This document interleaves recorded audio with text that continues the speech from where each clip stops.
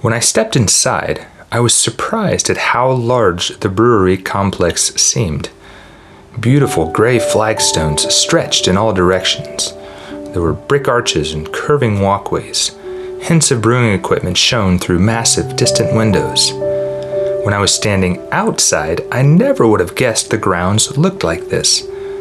But this is typical, I'm discovering, for this part of Belgium. From the street, with brick walls squeezed against other brick walls, many Belgian buildings often look dark, narrow, and kind of foreboding. But once you're inside, the buildings seem to magically transform into something bright, clean, warm, and spacious. There is always beauty, it seems, hidden on the inside. But after meeting Julien Grégoire, who serves as the brewery's English and Dutch-speaking tour guide, I learned that the history of Saint-Feuillien didn't begin with lovely metaphors about hidden beauty. Oh no, it began with blood. From Earblitz, I'm Nate Carney, and this is Belgian Beer Quest. The name Saint-Feuillien comes from that religious story, because Feuillien was an Irish monk that came here in the 7th century, and he was hosted by female monks in the region, and he had a brother who held a monastery in the north of France. And one day, wanting to pay him a visit over there, he will take the Roman way from Cologne in Germany to Bavay, the north of France, and he will cross the forest. Here, at that time, it was only a forest, and he will be stopped by brigands that will steal him his goods and that will behead him. So, Feuillien is an Irish martyr here in Belgium, and because many pilgrims will come to offer sacrifices in remembrance, the Bishop of Cambrai in the 12th century will decide to settle a monastery on the place of the murder. That's right. The story of Saint-Feuillien, my neighborhood brewery, has its roots almost 1,400 years ago, in the mid-7th century. But nobody was brewing beer in a dark ages forest overrun with brigands who had no problem executing visitors, at least not any beer that anyone lived to tell about. Let's flash forward to 5 centuries later, in the year 1125, when an abbey was established in honor of Feuillien, the martyred Irish monk, on the site where he was killed. This abbey was called Saint-Feuillien, and the town of L'Heureux grew up around it. Today, L'Heureux has approximately 8,000 residents, and its history is inextricably linked to that of Saint-Feuillien. Once the abbey was established, monks were obviously involved, so religious life was attended to, and beer, of course, was brewed to help sustain the monks. This arrangement lasted more or less unchecked for 7 more centuries until the year 1796. When revolutionary soldiers from France came calling. Now, I've visited a lot of monastery ruins in this part of Belgium, and they all have more or less the same thing to say about the years following the French Revolution. It translates roughly into something like, after the soldiers came, everything was destroyed. The same was true for the Saint-Feuillien Abbey. But less than 100 years later, in 1873, an enterprising Belgian woman named Stéphanie Friard picked up the Saint-Feuillien torch, founded the same brewery that still exists today, and thus began a new chapter in this long and fascinating story. And today, nearly 150 years after Madame Friard began brewing, one of the cool things about Saint-Feuillien is that it is still very much a Friard family operation. Saint-Feuillien is very special because, like in many breweries in Belgium, what makes our beer so popular, so famous, is the context, the background behind the brewery. Here we have a family story from 1873. Before we delve more deeply into Saint-Feuillien, it's important to understand a bit about the phenomenon known as Belgian Abbey-style beers. There can be some confusion here. So we've got the Trappist appellation, which is specifically defined and applies to only a handful of breweries in the world, most of which are in Belgium. Trappist beers, at a minimum, require active monastic participation. That is, Trappist monks have to be involved in the process. But lots of Abbey-style beers exist, and Saint-Feuillien is one. So what exactly does that mean? I asked Briandon Carney, one of the world's leading experts on Belgian beer and who, like Saint-Feuillien, is also originally from Ireland, to shed some light on this question. There is a label in Belgium called Erkend Belgisch Abdijbieren, which is essentially certified Belgian Abbey beers. And what that means is that you produce a beer, and part of the money for that beer goes towards the upkeep of an abbey. And it can be either a direct contribution or it can be a license arrangement where there's a fee paid per year. But there's a list of this Erkend Belgisch Abdijbieren, which you can check against, and this contribution. The way I would look at it is, and from someone from Saint-Feuillien's perspective, is that it's beers which have been influenced by the monastic style of brewing. And according to Julien Grégoire, Abbey beer at Saint-Feuillien includes a production component as well.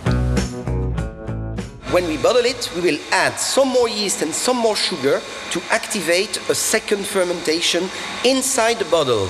And that's the main characteristic of an Abbey beer.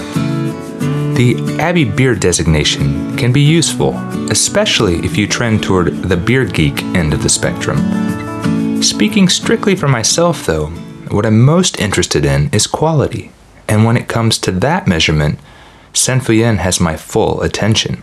The brewery produces good beer. I mean, really good. And I'm not just saying that because I live in the next village over.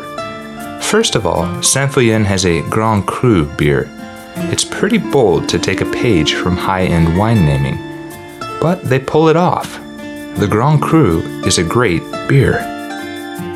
Yeah, this is my favorite because this is the strongest of our beers, 9.5% alcohol.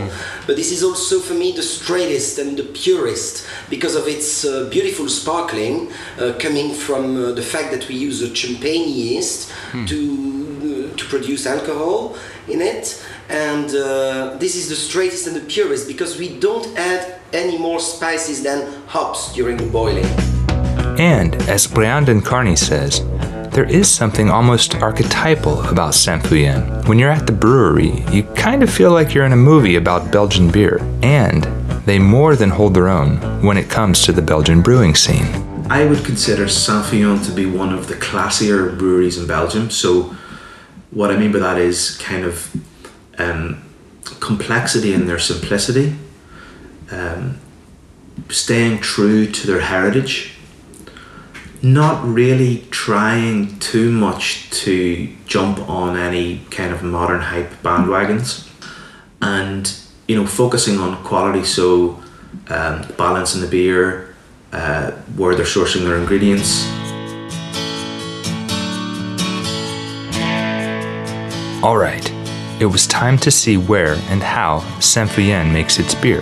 Now, exploring the Saint-Feuillien brewery is a beautiful thing, and not just because vats, tanks, and conversations about raw materials are entertaining for me. The place itself is remarkable.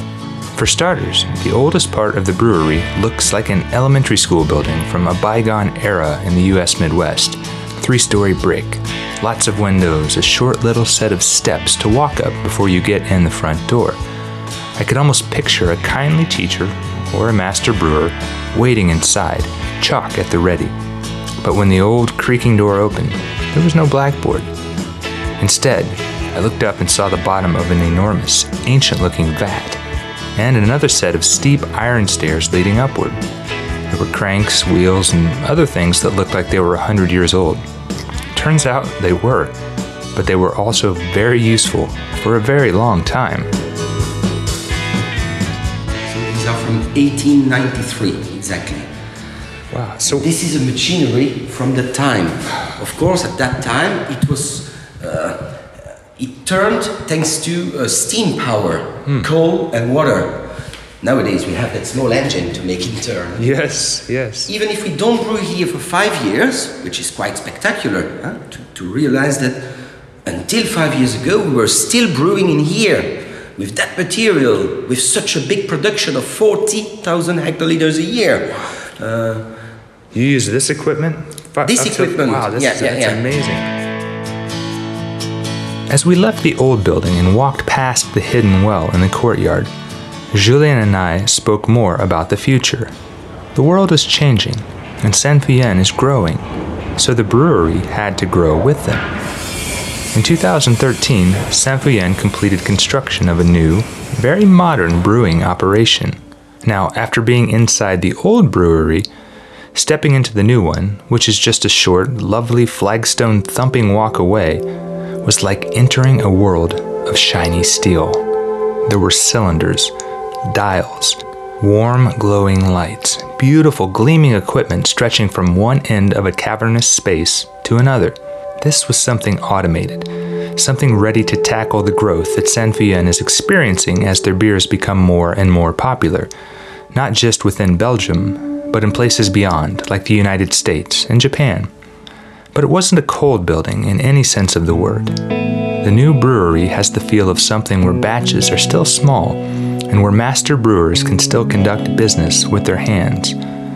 Plus, the place is literally warm, and it smells amazing, like a cross between baking bread and beer. And it contains some really cool stuff.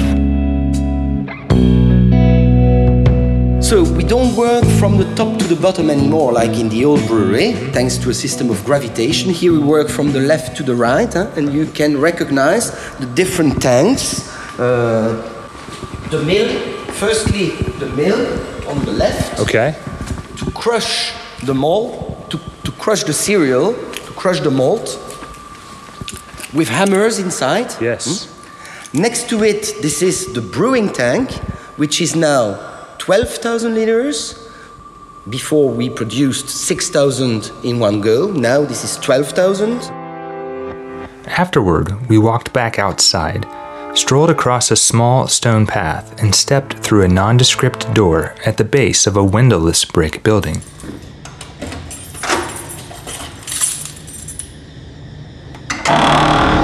We had arrived in the fermentation room, which was really more of a big cave. It was loud inside and awesome. I wanted to shout with joy. This was the magic place. Now, I get that there's a lot of science involved with beer making. We've got enzymes, yeasts, gases, and measurements. Chemistry is required, of course. But to non-chemists like me, it's still magic, or alchemy at the very least. This was the place where a liquid that was not beer became beer. And in this particular fermentation room, I was even more in awe. It was like something from a comic book, with these huge, strange silver machines that went clank and pow. Luckily, Julien was on hand to help me understand them a bit better.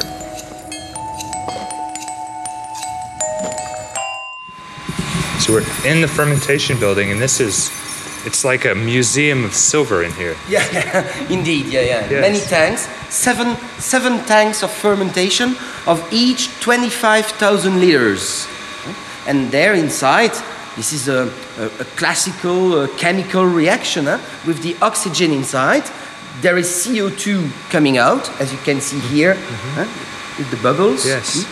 And with the oxygen inside, the temperature will rise, and that will determine the alcohol rate of a future beer. And during 5 days, the fermentation will take place, and all the yeast will transform the sugar into alcohol. After the chemistry happens, the newly born beer gets a chance to rest, literally, in tanks that look like the front of futuristic bullet trains with sculpted concentric circles and shining steel. So what happens while beer rests? Yeah, the horizontal position is ideal for the resting, for the decantation. It's kind of second filtration, because you will have something very homogeneous. So once the beers get their beauty rest, so to speak, then they become Saint-Feuillien products. And there are some great ones.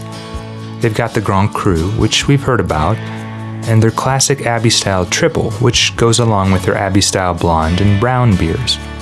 They also produce an IPA, an India Pale Ale, which came about during a short-lived partnership with an American West Coast brewery, and they have a line of lower alcohol, easy-drinking grisette beers. But one of their beers that fascinates me the most is the Saison, which is a traditional Belgian farmhouse ale that harkens back to farmers having something to drink after a hard day's work was done. The Saison especially resonates with me, and especially here. So much of the land surrounding this area is farmland. Tractors are everywhere during every season of the year. Fields stretch to horizons. In this part of Belgium, people are very much dependent on and creatures of the land. Every day I drive past farmhouses. I know farmers. For me, the Saint-Feuillien Saison is something very authentic. Seasons really matter in this part of Belgium. One of the things I also love about Saint-Feuillien is something that I had never seen in my adult life, which is a huge, giant bottle of Saint-Feuillien Triple. We're talking 9 liters, almost 2 feet tall. When I saw it in the grocery store, its bigness quickly grabbed my American imagination. This was bigger than Texas, at least in beer bottle terms. And when I first saw it, I couldn't believe it was real. I mean, it took up so much shelf space. I couldn't imagine seeing something like that in a US grocery store. So I had to know what was up with the giant bottle. These are used mostly for special events like parties, birthdays, and so on. Because in a bottle of 9 liters, you can do about, I'd say, 30 glasses of Saint-Feuillien. Okay.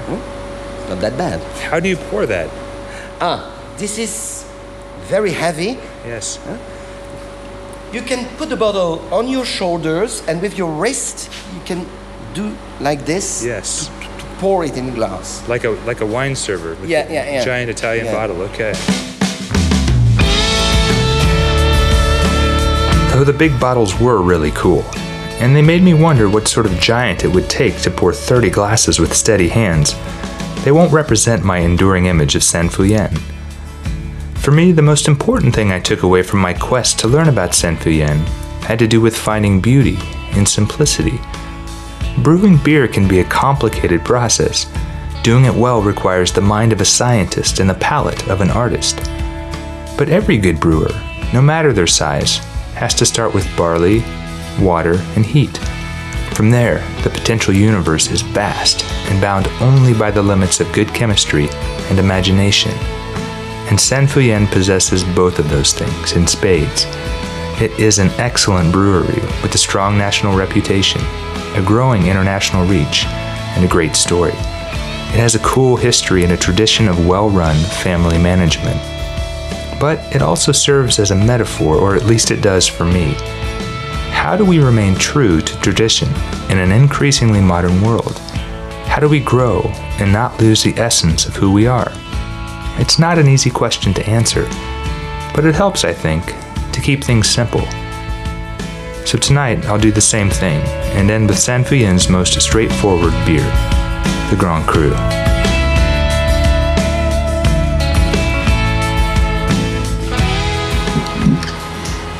All right, I'm in the kitchen with the Grand Cru. First taste out of this beautiful goblet. Well, I guess I should describe it first. So it's a beautiful golden color, bubbling. Looks awesome.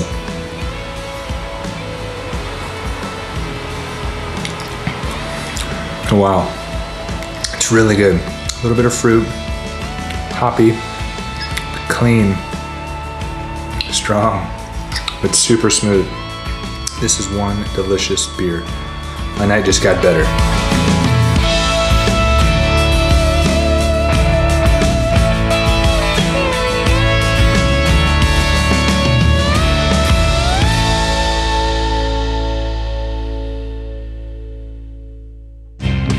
This episode of Belgian Beer Quest is brought to you by Earblitz, a production of Adantipro GmbH. Our producers include Master Brewer Brett Hellenius, Chief Chemist Manuel Flotkin, and me, your humble fan of comically oversized beer bottles and host Nate Carney. Audio editing and mixing is also by Manuel Flodkin, who is a Grand Cru sound maestro if ever there was one. The earblitz.com website was lovingly handcrafted by Laura Hirsch, Tabo Caballero, and Aaron T. Gregg. You can find us at earblitz.com or subscribe to Belgian Beer Quest on all platforms where you find your favorite podcasts. Special thanks to Briandon Carney and Julien Gregoire for sharing their time and beer wisdom. We're eager to have you join us next time for a special episode when we step inside the hallowed walls of West Vleteren to say goodbye to an old friend and to hear more about a day when a Trappist monk was treated like a rock star. Until then, cheers to you.